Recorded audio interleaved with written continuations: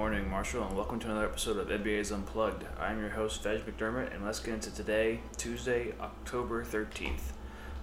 So just jumping right into the events here, we have a couple events this week. Not as many as in the past, so I can take my time a little bit this time. The first is going to be today with the Marshall Cannabis Industry Club, a chat with Anderson Bryant, an iBear graduate of 2019, which will be happening today from 3 p.m. to 4 p.m. Next up, we have a corporate finance interview training for behaviorals with the MFA starting at 5 p.m. to 6 p.m. Then tomorrow on Wednesday, the High Tech Association will be hosting a Meet the NBA Alums at Salesforce panel discussion. That'll be from 4 p.m. to 5 p.m., followed by a recruiting jumpstart workshop being hosted by the Graduate International Student Club from 7 p.m. to 8 p.m. Next up on Thursday, we have a number of events here, one being another Marshall Cannabis Industry Club event, more about the overview of the cannabis industry from 2 to 4. Then High Tech Association will be hosting a behaviorals session from 2:30 to 3:45.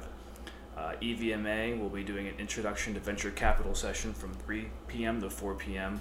The Operations Management Club will be doing an operations case interviewing workshop from 3 p.m. to 4 p.m. as well. And then finally, the Graduate Marketing Association will be doing a Marketing 101 about nailing the case from 4 p.m. to 5:15. Then finally, on Friday, the Graduate Women in Business will be having a session with Capital Group, who will be talking about internship opportunities, and everyone is welcome for that session from 1 p.m. to 2 p.m.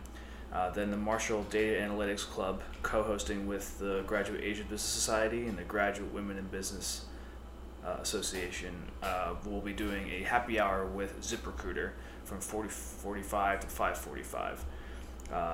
After that, we have Healthcare Leadership Association with a MBA PM healthcare panel, which is open for all from 5 to 6 p.m. The Operations Management Club having another session about EY operations and supply chain from 5 p.m. to 6 p.m. And then finally, we have the South Asian Business Association hosting a Mafia game night from 6 p.m. to 8 p.m. So I believe that is the Mafia game that's very similar to other common games like Among Us, and I think Secret Hitler is also similar in that vein. So that's it for events this week. And now moving on to our guest speaker this week, I will be joined by another student from the class of 2022, Leah Kill. So now we will jump over to that part of the show. And now, moving on to the guest portion of our show, I'm joined by another member of the 2022 class, Leah. How are you doing today, Leah? Good. Happy to be on. I've learned so much from the episodes during the summer, so very, very happy to be on. Oh, really? I mean, glad to hear from a longtime listener. Apparently, I was kind of blanking on what core you were in. So, can you remind us what core you're in right now? Yes, Core B. Shout out to Team B12, Team Biz. There we go. So, how are things going with you this weekend? Things are good. Midterms are this coming week, and it's definitely been a weekend at home just studying, but overall it's been better. Definitely term 2 is better than term 1, as I'm sure many of my other classmates will probably say as well, but it's been a learning experience to say the least, but everything's been good. Yeah, I think once you get to term 2, you have a little bit more time to absorb the information rather than having to sort of dedicate your entire night to group memorization kind of stuff. Very true, very true. Before we get much further into the show and learning more about you and your background, though, we have a couple, an intro segment that we want to do with you. You pick Song Blitz and Way Press the Button. Do you have a preference for which one you want to start us off with today? Let's start with Song Blitz. Okay. So the way Song Blitz is going to work is you're going to name a genre of music, and I'm going to poorly attempt at finding a song that fits that genre. And from that song, I'm going to play you 1 5-second snippet, and hopefully it is something that you don't get the first try, because that's what I'm trying to do. But hopefully you get it at some point in the second or third try. So do you have a genre in mind off the top of your head that you're aiming for? Yeah, let's do oldies. I'm trying to make my dad proud here, so let's try for that. What counts as oldies now? What is that considered? I'd say, I know that's so vague. I'd say maybe Frank Sinatra's era. Oh, you're going 50s, 60s oldies. Okay. Right. Exactly. Okay. you ready? Ready. All right, so you got about 5 seconds starting now. Oh, wait, now. Messenger, Mom and Dad can hardly wait for school to start again. It's beginning to. Okay, I know it's beginning to look a lot like Christmas. I love Christmas songs. Who's singing it? That is the $1 million question. That is the question. Man, I don't know. I'll guess Tony Bennett, but I don't think that's I deliberately avoided Tony Bennett after I gave that away. The voices sound similar though. It's harder. I mean, they're all crooners, so it's hard to say. Yeah. I can play a little more of it if it'll help maybe trigger. I don't know if it's going to help with the name. You already got the song name right, but I don't know if it's going to help with the artist itself. But here we go. Not like Christmas. Soon the bells will start. And the thing.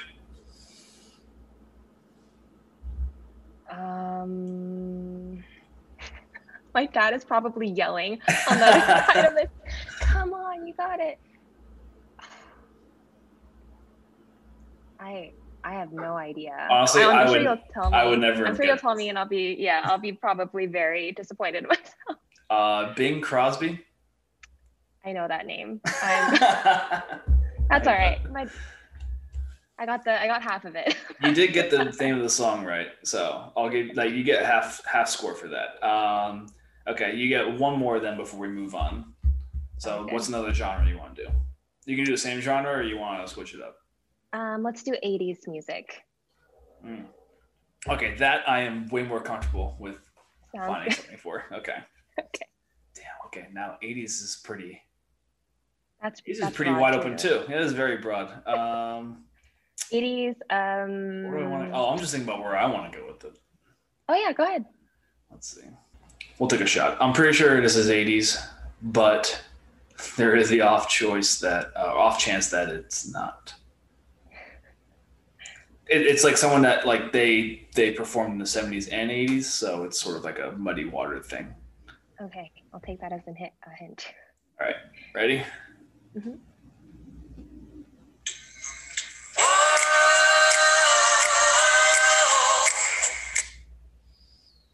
I know the next lyrics are like "for the longest time."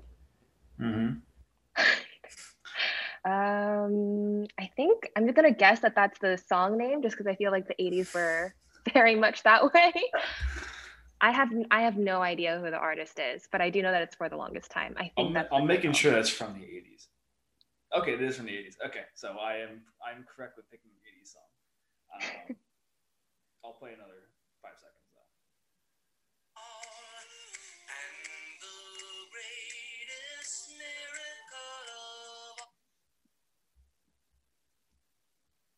Okay, I'll stick with, I think it's "for the longest time," or maybe "for the longest time." I think that's the title. And the artist, oh, it's Billy Joel. Oh, okay, you got it. Is it "for the longest time"? I can never remember. It's just the longest time, but yeah, you're Got close it. enough to where I will give you full credit for that. So don't stress too much. All right, awesome. All right, good job on that. So you got pretty much 1.5 out of 2. Very respectable. So now that we got that song blitz out of the way, I wanted to sort of learn a little bit more about you. Sort of like, what was sort of your approach through your career that led you to the point where you decided to come pursue an MBA, either for education or for pivoting your industry? So you can start from wherever you want, whether it's your undergrad or whether you want to start from your career. So I'm going to take it off from here. Yeah, I went to undergrad at UCSD in La Jolla, so very, very nice area. My major was actually in human development, so this kind of plays into my story of why Marshall especially, but why just business school in general. I ended up working in asset management first at Merrill Lynch in their wealth management practice for about 2.5 years. And I was most recently at PIMCO in their institutional business development team. So needless to say, I did not use anything that I learned in the classroom when I was actually working. And I definitely had that sense, I think, of imposter syndrome, just being in the finance industry, having not taken really any finance or business classes whatsoever. How I got in, I think, was really a testament to just the network that I had and the people who were supporting me, especially my parents, my classmates, whomever, who really connected me with the right people. So yeah, in terms of why Marshall, especially why business school, is really to kind of get, I think, that like classroom experience. So right now we're in the midst of taking finance and accounting. So while it's definitely difficult, it's probably the main reason why I wanted to come, for that classroom experience. So that's been really, really valuable. So yeah, and especially, I guess, to tie that with USC, I was really trying to hope to stay in LA. So I've learned quickly that we don't name the other school. That happens to be my dad's alma mater. So it was between that school. Space ourselves away from that those 4 letters. So Exactly. So it was between that school and this one, and just through my interview experience, especially, but meeting current students and going to different info sessions back when we could do that in person, USC just really felt homey. Oddly enough, I think even before coming to school, just as a prospective student, was this feeling of warmth and hominess. And so I really, I think, kind of resonated with that. So that was a big reason for why I chose Marshall in the end. I mean, that's awesome. And like, it's a very common thread with what really stands out from the USC experience so far. So that Trojan Network, as corny as it sounds, I feel like I said this 6 times on the show already, but it really is a real thing. And I cannot give it enough props as to how valuable it is. In terms of human development, though, I'm really curious as to what kind of classes you were focusing on in terms of your undergrad, and like what was your motive for doing human development? Like, where did you think your career was going to go from there, and how did that sort of subvert your expectations to where now you need more of those finance skills? Yeah, so I started off actually as an econ major my 2 years, my first 2 years rather. And so while that wasn't business or finance classes, it was really just calculus and theory heavy, which was not what I had signed up for. Yeah. I actually ended up going on a trip to Uganda for a few weeks in between my sophomore and junior year, which ended up being my mid-college crisis moment where I decided we all have that. Exactly. Yeah. I'm sure I might have that here. Who knows?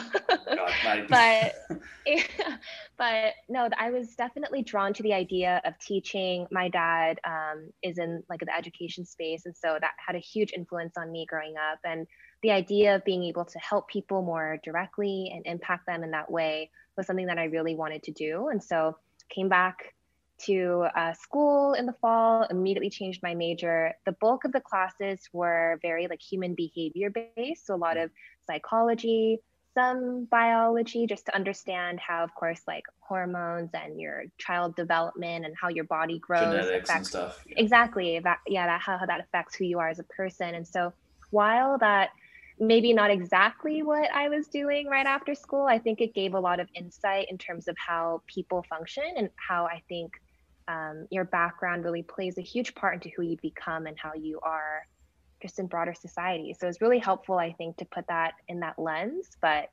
definitely not exactly the most transferable skills. Yeah, that's why I was really curious about like diving a little bit more into that, because it didn't seem like a really clean sort of transfer from going from there to Merrill Lynch. Or Merrill, is that different? Or I think they dropped the Lynch Did they after drop the Lynch? I left. I'm Okay. not, don't quote me on that. I'm not I don't know sure. either. So. Yeah, it's one of the two. And so working at Merrill Lynch, what was that transition like, coming from, like, I guess it's more of like a flip flop at this point, where you went from econ, really kind of quant heavy, to human development for 2 years, where you're doing a lot more social skills, to switching to Merrill Lynch, where it sounds like account management. It sounds like it's a mixture of both. Right. Yeah. So I was a client associate under 2 different financial advisor teams, both which were definitely more tenured. And so in terms of what I was doing day to day was a lot about just like relationship management of the people in their books. So their clientele mainly consisted of people that you would imagine are our grandparents' age. So talking to them on the phone was a big part of that. And yeah, in terms of just like managing their finances, their financial outlook, that was something that I think found pretty valuable, especially just on a personal level. So I knew even if I wasn't going to go into that space long term, that those were definitely skills, like personal finance, that those are huge things that I think oftentimes we don't learn in school, unfortunately. So it's really good hands-on experience to learn about like what a 401k is, what's a Roth IRA, like why are these things important and why is investing so important. And so that was super helpful. And I think during that time, especially, I think I learned how pivotal it is to be really like financially literate, especially as young people and young working people who have money coming in, but we don't know what to do with it. And so that was a huge, I think, learning experience for me altogether. So it was great working there. I appreciated the time that I had. I could definitely resonate with that because coming out of college, I can't say I was responsible with my paychecks for at least the first solid year. I don't know. Right. I won't say what I was doing with those paychecks, but they were not going into a savings account of any kind. So, how did you end up transitioning from Merrill to PIMCO? Was that sort of like a move up for you, or were you just looking for different experiences in terms of your work industry? Yeah, I think I definitely had slowly started thinking about moving out and just seeing what else was out there. I wanted to explore other paths in finance outside of just the wealth management space. So I was actually reached out to through LinkedIn by a recruiter from PIMCO. And so that's kind of my introduction into it. Yeah. Funny enough, the team that I was recruited for was still kind of on the fence, I think, after my final super day with them. But I actually, in the process, started looking on their careers website and found a team that I felt like would be a really good fit for me. And so that's actually the team that I ended up getting onto, which was the business development team there. Okay. Oh, that's I never heard of LinkedIn like headhunters actually like being like a heartwarming story. So what was it like working in the business development? Is that sort of like industry that you like to be in? Yeah, so I think it was interesting because at Merrill, it was a very client-facing experience, and the business development team sat slightly internal of that. So the main people that we were working with were other PIMCO employees, and we were helping the account management team, who at that point was the actual client-facing relationship management, person. So it was really helpful, I think, because we were learning so much about different trends in the market, what clients were interested in. A big part of what we were doing was working on what they call RFPs, which are requests for proposals. And those are essentially like sales pitches that you're writing for these institutional clients. And so because that was the bulk of our work, you could see kind of firsthand what people are asking, what they're interested in. So how diversity plays into the space, how like impact investing plays into the space. Those were all, I think, really interesting topics that I probably wouldn't have been as exposed to on a separate team. So it was a valuable experience as well. That almost sounds like an internal consulting role in a way. Especially when you mention the RFPs, because I came from consulting, and so RFPs are a almost like a PTSD trigger for me. So So Oh, I unfortunately know, yes. Exactly. But yeah, that's awesome. And so what was sort of like I know you kind of said you were suffering from what you called imposter syndrome. So was that sort of something that sort of followed you throughout your entire career to that point, like from Merrill to PIMCO? Or is that something that really started exacerbating itself once you got a little bit deeper into your role in business development? Yeah, so I think it really kind of came to a head not only during my interview process at PIMCO, but during my time there. PIMCO is known for being a very academic space. They hire the best and brightest, and it's really inspiring, I think, especially as a younger person, to see what people are really capable of. But at the same time, because again, the experience that I had had in undergrad and the classes that I had taken were nowhere near discussing what yield curves are, what that means, how interest rates matter. Those were not topics that I was used to talking about. So everything that I was seeing and everything that I was learning was really, I think, in the moment, on the job training. And so, compared to, I think, some of my colleagues who had business or finance degrees in undergrad, I felt slightly behind, I think, because I hadn't had that foundation set early on. So a lot of it was just self-study. Investopedia was a good friend of mine. It's a great friend to everyone, so. Exactly, exactly. So wherever I could get the help, and I definitely asked a lot of colleagues as well. I was lucky because the team that I was working on was really collaborative, and so I was never afraid to ask questions and to find out more. So yeah, I think it kind of came to a head once I went to PIMCO. Awesome. Okay. I mean, it makes a lot of sense. I mean, I can't imagine like being in a space where it's like you're kind of constantly being put into a trial by fire sort of scenario and Hmm. feeling a little behind. But in terms of choosing an MBA, is there a reason why I chose an MBA in particular as opposed to, I guess, like a master in finance or something a little bit more direct in terms of the finance function as opposed to something more general like a business administration master's? Yeah, so I guess this might just speak to the kind of person that I am, but I really always like having like a very like whole holistic picture of things. And so I thought that a master's in finance would probably be really specific and very targeted. And I Mhm. kind of appreciate that even so far, the first two terms that we've had, the classes kind of range in terms of like the strategy communication aspect of it all the way to what we're doing now in accounting and finance. And I'm sure the list will go on from there in terms of the broad spectrum that an MBA, I think, curriculum can really offer. So, yeah, I think for me, it wasn't really ever a question. I think also a big part of it was, my mom was in finance and she always said, like, MBA, business school, those are things that you're going to Okay. need. And so I think just, I drank a little bit of the Kool-Aid from my mom as well, Yep. but definitely think I made the right decision, especially now, 2 terms in. Yeah, I mean, if you're looking for the more holistic approach, this is definitely like the right decision to go with. And in terms of if you want the more finance specific coursework, I mean, once you get past your core classes, you're more than free to like really dive into those a little deeper. But of course, if Mhm. something else catches your eye, you're also welcome to sort of explore those options as well in your time here. So in terms of, I guess, selecting your MBA program, I guess your both these roles were you were based in California the whole time.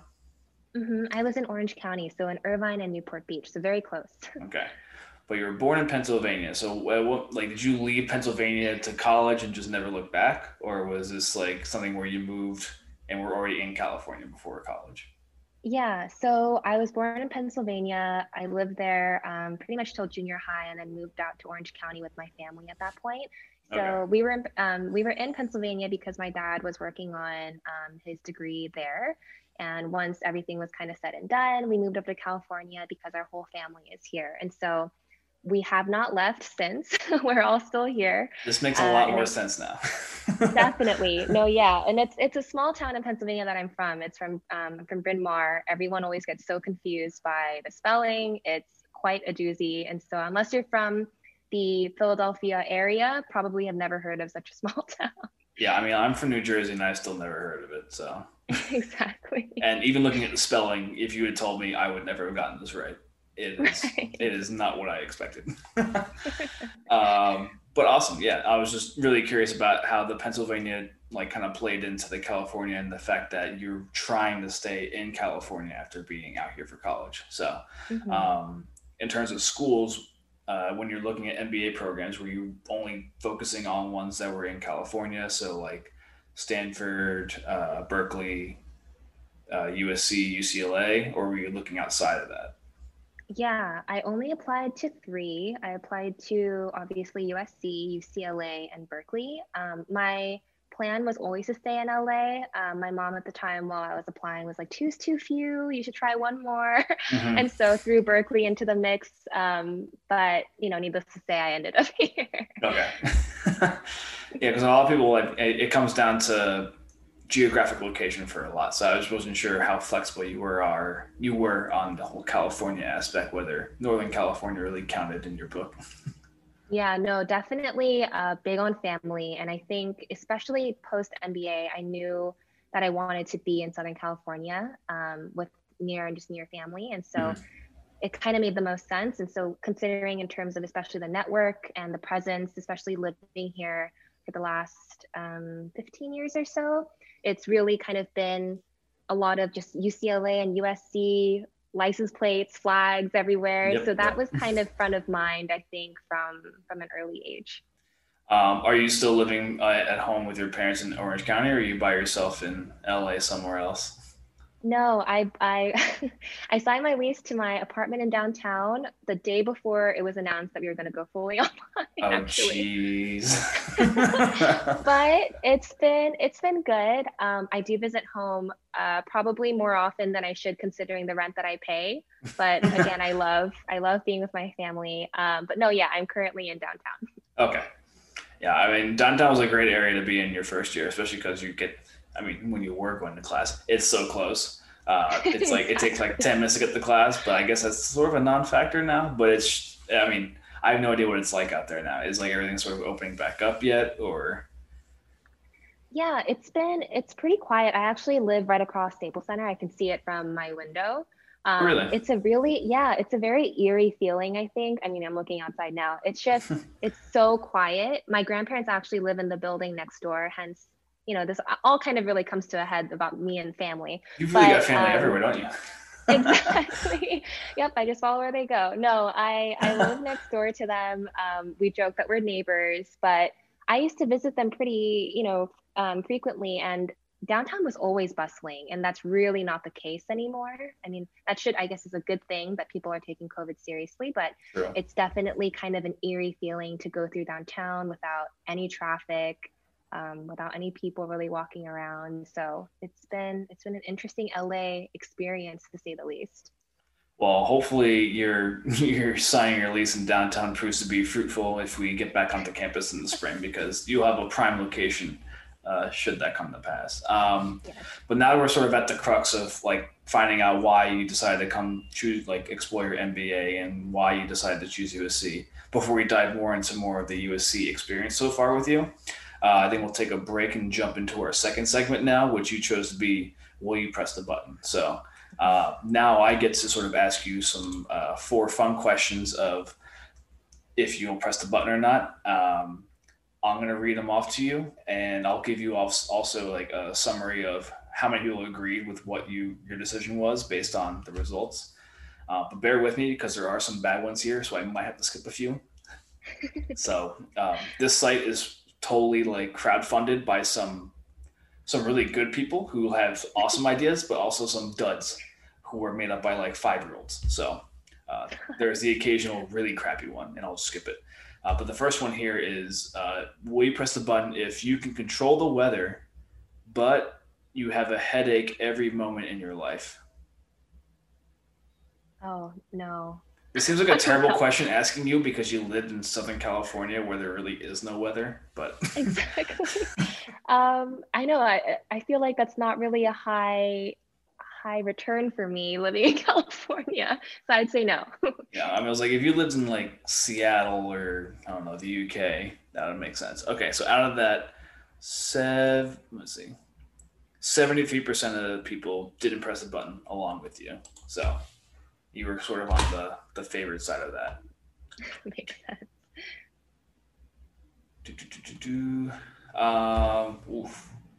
This one's interesting.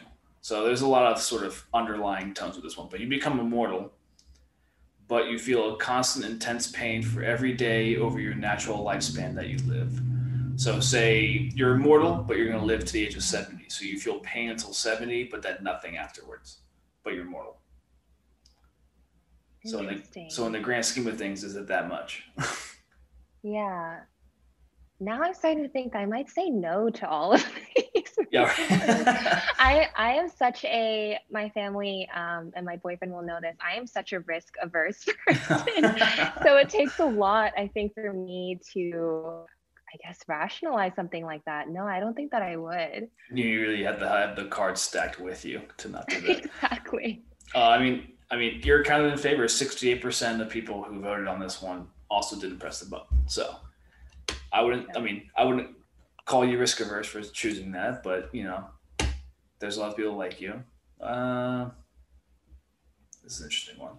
I don't know what the downside is to this, but that might just be me. You'll be the smartest person on earth, but you're permanently drunk.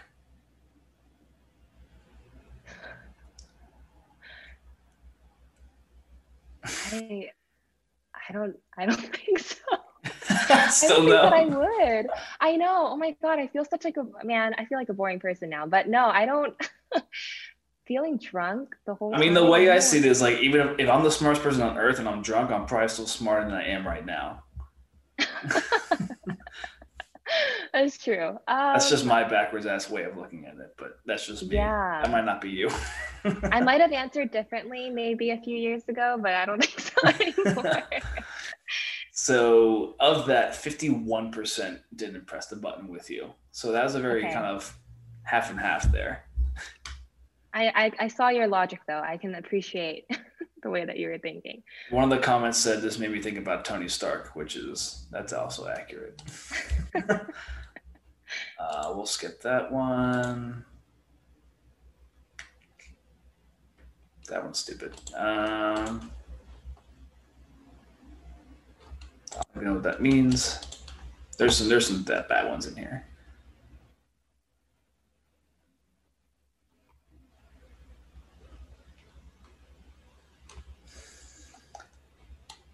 No, I'm trying to find one that you might say yes to too. So I'm like trying to use those past three as sort of like an indicator of what you'll agree to. Yeah. That's just stupid. That one's like wearing diapers. So these are definitely the type of questions I feel like my brother would ask at our family dinner table, though. It's the hypothetical question. Oh yeah, this is exactly where he probably brings them all from here. The last one is your favorite fictional character is real, but so is the entire universe and all of its problems that are associated with that character. Ooh.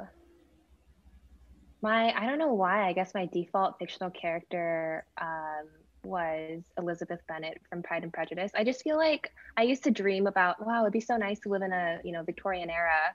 Mm-hmm. But then as a woman, what does that mean? I'd say, given that, I'm gonna have to say no again. Oh my God. Okay, you're definitely on the wrong side of the crew this time. So 27% said that they would not press the button for that one. And with that is the last. I will not ask you any more button questions because I kind of already know what the answer is going to be anyway. Exactly. But now we'll jump a little bit more into more of your USC experience so far. So I have a couple questions lined up for you. The first of which is, since the semester has been pretty unprecedented in its delivery, going through virtual classes through your first 2 terms so far. Out of pure curiosity, I was just wondering about which professor do you think has done the best job of really adjusting or adapting to that virtual environment coming from a traditional in-person delivery? Yeah, I don't know if I'm just naming my favorite or if it's truly the person who's done it best. I feel like they're probably kind of both the same answer. I'd say Professor Solomon. He's our accounting professor this semester.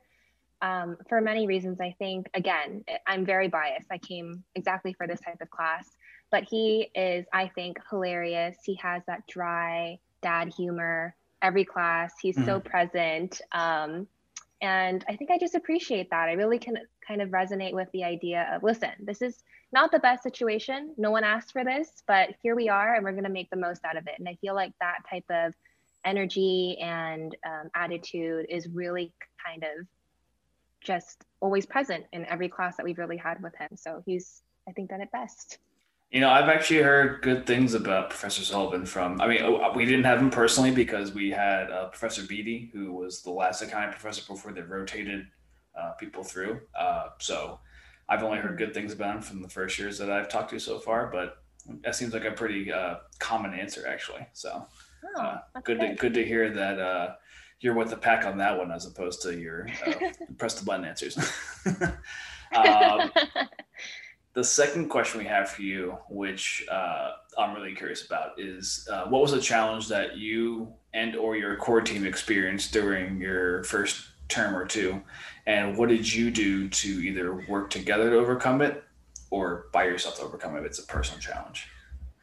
Yeah, so first term I think was definitely harder. One for being just, the 3 weeks that it was, but it was very, very heavy on group assignments and group projects. Mm-hmm.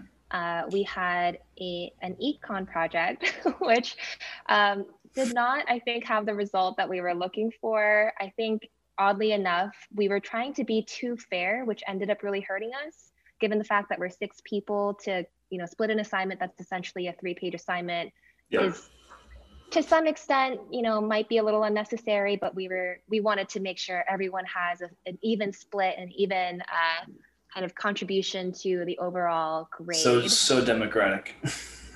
So democratic that it hurt us. I mean, who would have thunk? Yeah, so being nice and being fair actually did not work in our favor, but it was a really good, I think, learning experience. Thankfully, it was halfway through the term, so it wasn't, the end all be all kind of moment. There's still finals left to kind of make up for that grade that we had gotten. But no, it was a good experience, and I think honestly, it brought our team closer together. I think we really kind of thought critically about how we were functioning as a team and how to maybe play to our strengths as opposed to just making it an even split every single time. And so I think it's been good ever since. So glad that we were able to work through it. Awesome. So you mentioned you sort of like reevaluated how you split the work after that. So now is it more of instead of everyone getting an equal share of a 3-page paper, it's more you dedicate a few people to like take a lead on the assignment, or is it more people who are experienced, or is it more people who want to actually have the challenge to sort of push themselves into a new area that they don't know much about? Yeah, it's interesting. We have in our team of 6, we have 4 people who are targeting either banking or investment management. And then the one of the remaining members has a history and background in finance and actually has a CFA. And then the last member also, I think, just finds finance pretty interesting. And so Yeah. it's yeah, it's a very interesting mix. But no, I think we're lucky because we have a blend of the people who have the experience and also those who want to learn given what they're targeting. And so it's kind of been on rotation. It's mainly like, okay, we'll split. So 3 people will work on this assignment. The next 3 will work on the next assignment. And of course, everybody should have the time to review and sign off on it. But there aren't 6 people actively working together at the same time anymore. Yeah, I mean, from personal experience, obviously, and also from what I've observed, that seems to be a better way of splitting it up, just because then you guys can really focus on the assignment, but then also have your own free time to like explore other clubs and recruiting and stuff. Because recruiting is starting up big time for a lot of you, especially people who are targeting iBanking. So, and then the last question we have for you, which is also sort of like more a routine-based question, but so given that you're sort of stuck inside doing virtual classes all day, I was curious to know if you have any sort of pre-class or post-class rituals. So things that you do every morning or every evening to sort of re-energize yourself or get you ready for the day for sitting in front of a computer for however many hours that you have to do so. Yeah, it's funny. I joke to my boyfriend pretty often that I feel like just this grandpa who's retired at this point with my pre-morning ritual or pre-class ritual. So I wake up pretty early. I'd say I wake up anywhere between 6 to 6:30, and then I have a paper version of the Wall Street Journal that's delivered in the morning. And so I open that. I know I read that with my coffee and my breakfast.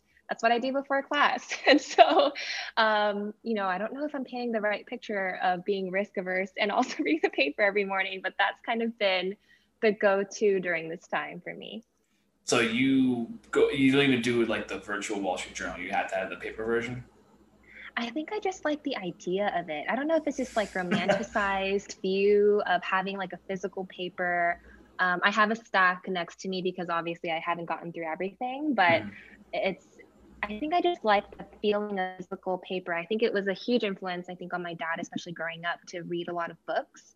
And so the feeling of paper, I think, is nice. And then oftentimes, I mean, this is such a tangent, but I watched A Social Dilemma recently. And so what you click might be what you're served. And so I like the idea of kind of having everything and making my choice. So, and I'm the type to also annotate the news, oddly enough, which is a huge influence from my dad, but I write with red pen on my paper if anything is interesting to me too. So you write on the newspaper as you're reading through it? I do. I do. Oh, wow. What are your sort of go-to sections? Where do you open? Do you open from page 1, or do you just go straight to, I don't even know what sections are at this point, so. Yeah, I think right now it's just kind of just page 1, and I try to start from the beginning, go through the end, and then obviously if some topics kind of, or headlines rather, just jump out at me, I'll read those first. But I try to go in order for the reason of, again, that whole clickbait nature that the website can often be. If I really want to kind of get the full experience, it's front to back. So that's You're what you're I've been really all doing. about the holistic picture and everything, from education both to your like how you get your news. So that's kind of Very consistent. Yeah, very consistent and predictable person. That's what I very am. risk averse. Yes. I'm like thinking about what the hell is that movie? It's like a Ben Stiller movie where he's like the most risk averse person in the world. I Um, don't think I've seen that. I I'm think sure I'd I enjoy think it's it. Along Came Polly, because I think he Oh, works as like a risk educator. It's like he's like a risk assessor or something. is this like the 90s movie, like peak Adam Sandler? It must have been like early 2000s. It was with Jennifer. I think it was with Jennifer Aniston. I think Okay. that was the co-lead on it. I feel like I may have seen that before, or at least have seen clips of it. I think I know what you're talking I'm obviously on my own tangent too, so that's sort of something that can be like you can look up afterwards. So, about. but I mean, we're towards the end of the show anyway. So that was the last question I had for you. So learning about your sort of pre-class ritual. Was there anything post-class that you do habitually besides go through your red lines on the paper? On days that we have 3 classes, I am starving by the end of it. We have 20-minute breaks, so I run to my kitchen, fix something up. That's the immediate, I think, just physical need that I have post class. Um, Outside of that, I'd say I don't think there's really a ritual for me after class. It's not the same. I don't think I'm as structured as I am in the morning, probably because I'm tired at that point, to be honest, from everything that I've done that day. The schedule starts to break down a little bit. Yeah. Yeah, definitely. Over time, it breaks down. Did you have anything like what was your go-to sort of snack or lunch that you would usually grab? Is there something you grab every time, or does it sort of No, range on what's sitting in your cabinets? yeah, no. So I really like to cook, and so there are days where I'll just like look in my fridge, especially on like a Sunday night, and start seeing just like what the ingredients are, and okay, what can I make this week, and have a general idea. And so typically, what lunch ends up being is a leftover of whatever the prior night's dinner was. So Yep. it really is kind of it depends. I guess that's where I have my creative freedom is when I cook. That's where the structure I think kind of comes down. But no, it varies. It really varies. Awesome. And I imagine do you go to that Ralph's right around the corner in downtown, or do you Oh truck all the yeah. way over to Whole Foods? Yeah, no, Ralph's is good. I'm Korean, so I go to the Korean market as Okay. well. Yeah, so I'd say, I mean, grocery shopping is a hobby of mine. It's something that my dad and I did a lot growing up. We used to go right before closing when it was super empty. He'd push me around and shove me in the cart down a huge aisle. So I have a lot of fond memories in the grocery stores. I really like going there. So That's sometimes actually I might go super too cute. often. Yeah, a lot of father-daughter bonding for Yeah. sure. Yeah, I mean, I know that Ralph's well because I lived in the apartment building called the Met, which is right next door to Oh, the that's Ralph's. funny. Yeah, no, I know exactly where that is. Yeah, it's right around the I was corner. gonna say you can almost see the Staples Center from it, but you can't quite. So I didn't think that was the same one as what you're in. So, Hmm. but anyway, that's the last question I had for you. So it was lovely hearing your responses to your martial experience so far, especially how you really love. You seem to come back to family a lot, so I really appreciate that sort of like tone has really sustained itself throughout the entire course of our conversation here. Yeah. Before I let you go, there are two things we need to get through. One is going to be as a thank you for coming on the show. You get a 60-second sort of spotlight to really bring attention or just talk about anything that you're enjoying or want to promote. So it could be class related, it could be family related, it could be something that you're currently watching on TV. It's really not my point to judge, but just let people know what you got going on. Yeah. I think especially with, what I'm trying to go back into as a woman in finance, I just want to shout out to anyone who's kind of considering that path. I think sometimes people are often kind of deterred by the idea of being one of few, but I want to kind of just raise awareness, I think, for women, especially in finance and the investment management industry specifically. And so if anyone has questions, feel free to reach out. I think I'm always so willing and open to talking to more women and networking in that way. And so, yeah, I'd say that. Awesome. And again, Leah, your information, both your email and LinkedIn, will be shared in the show notes. So if you're interested and want to talk about more about like getting into the world of finance, please feel free to reach out to Leah after the show. And before we wrap up, the one thing we have left now is you get to choose a song that we play out the episode with. So do you have anything right now? Or you can go the golden oldie or Yeah, I think for consistency's sake, Yeah. I will give a shout out to my dad Yep. with this song. It's a song that we used to dance to a lot when I was growing up. It's Nat King Cole's Love. Nat King Cole's Love, love. Hmm. Is that like two separate words? Love, love. Oh Or no, is- Love, but I think some people just call it Love. Okay. It's the Parent Trap song if you're familiar. I can't say I am, which is probably just I didn't watch Parent Trap growing up, so I feel bad about that. I'm sure once you hear it, you'll recognize it though. I probably absolutely will.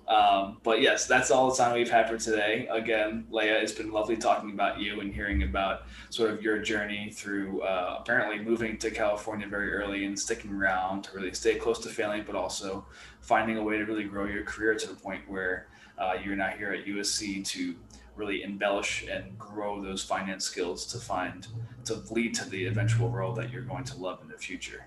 So it was actually really great to hear some of those anecdotes as well, from redlining the Wall Street Journal to being pushed around and pushed around in grocery stores by your dad. So Exactly. No, thank you so much for having me on. It's been great. all right. And to close out today's episode again, we will be playing you off with Nat King Cole's Love. And so that's been all for today, folks. I've been your host, Patrick McDermott, and we'll see you next time. At me, O is for the only one I see. V is very, very extraordinary. E is even more than anyone that you adore can love, is all that I can give to you. Love is more than just a game for two. Two in love can make it. Take my heart and please don't break it. Love was made for me and you.